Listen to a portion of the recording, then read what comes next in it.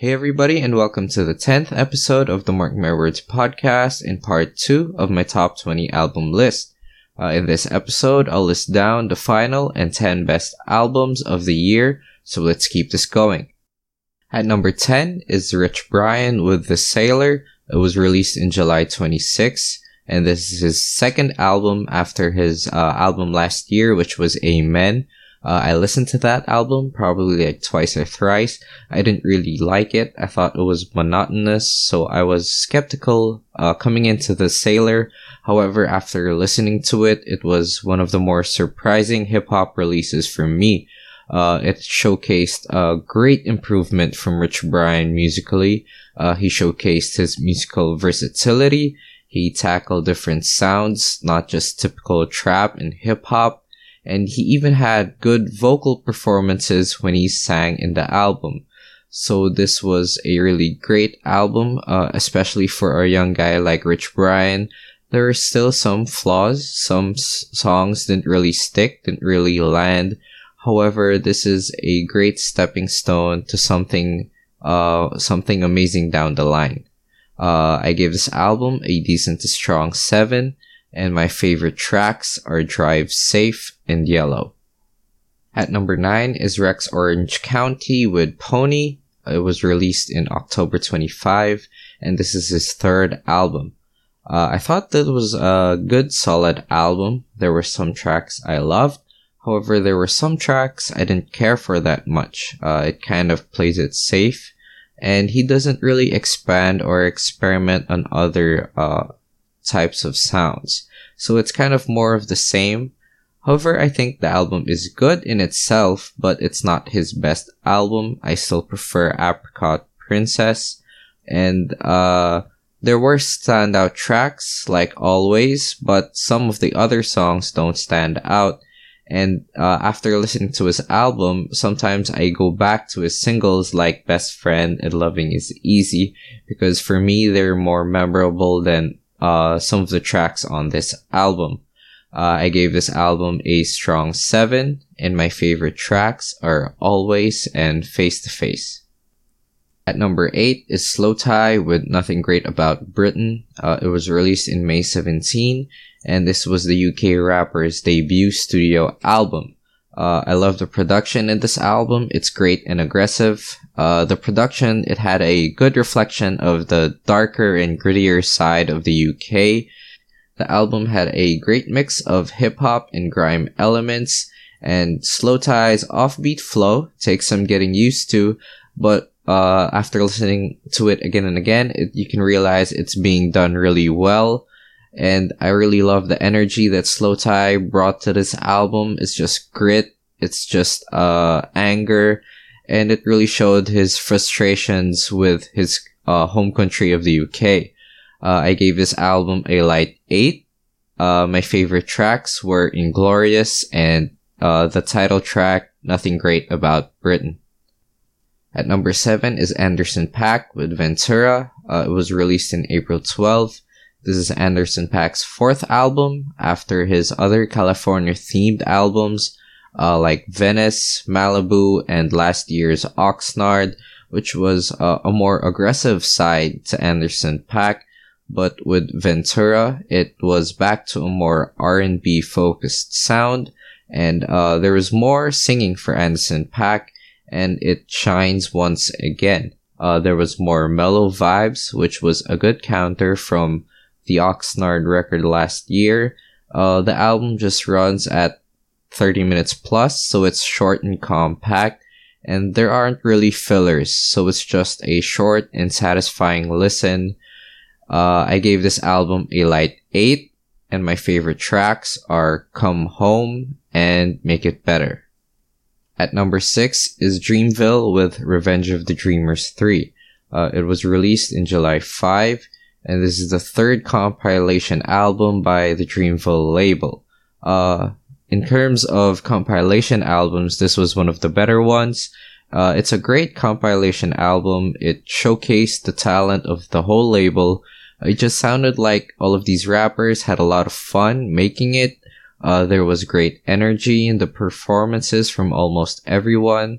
However, some of the slower songs are the weaker songs, but this had a lot of bangers, and those were the standouts of the whole album. After this, this made me want to check out these other Dreamville artists because of how well they performed and they rapped in this compilation album. I gave this a light 8, and my favorite tracks are Down Bad and Wells Fargo. At number 5 is Injury Reserve with their self-titled album, Injury Reserve. It was released in September 20, and this was the hip-hop trio's debut album after releasing a few mixtapes before this. I love this album. It had hard-hitting production. It has experimental elements, but are done well. It didn't sound too weird. There was a good mix of jazz elements and experimental hip-hop. The album had a lot of bangers and a lot of strong performances, and they were also able to show their versatility with some slower songs that were done really well. I gave this album a light to decent 8.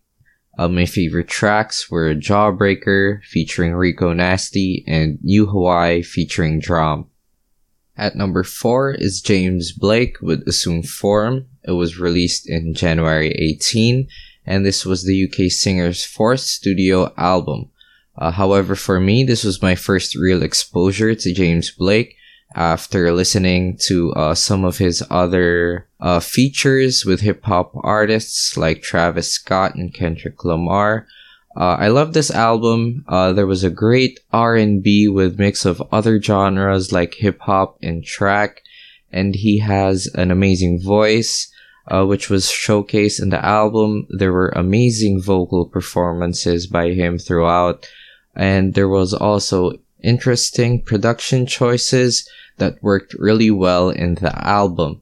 I gave this album a light to decent 8, and my favorite tracks are You in Love and Can't Believe the Way We Flow. At number 3 is Denzel Curry with Zoo. It was released in May 31, and it's the 4th album by the Florida rapper. I love this album for its bangers and head boppers. There were a lot of really loud and really cool songs in here. There was gritty production and aggressive flow from Denzel as usual. It was a bit more playful and less serious compared to his release last year, which was Taboo, which was a concept album, gloomy and dark concept album. So it was refreshing to hear a more laid back Denzel in this album. However, it still portrayed the reality of living in Florida really well. I gave this album a light to decent 8, and my favorite tracks are Ricky and Birds. At number 2 is Earth Gang with Mirrorland. They released the album in September 6. This was their major label studio debut album. I was put on by their performance in the Dreamville compilation album. I thought the duo was great. They had great performances in the album, so I was really looking forward to their own album. And they had great performances in this album as well. They gave an interesting look on their hometown of Atlanta.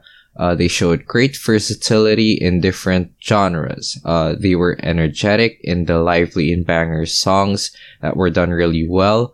However, they also showed a mellow and sensitive side, and it also worked really well. So, I gave this album a decent 8, and my favorite tracks were Up and Stuck.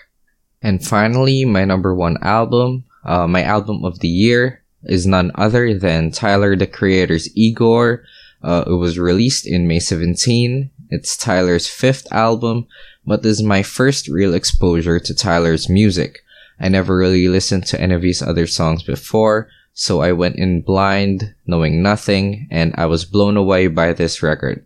It had amazing production and instrumentals. Tyler explored different genres in the album. It had a great blend of hip-hop, R&B, funk, and even soul. Every song was great, and the whole project felt cohesive and tight-knit because of the smooth transitions. The songs were flowing really well sound-wise and even narrative-wise as well. I keep on going back to this album even until now because of how easy it is to listen to everything and how there's enough variety in the album itself to make it sound interesting every time I listen to it again. Once I listen to the first track, there's this innate feeling in me to go through the whole album again because listening to just the individual songs on its own don't do the album justice.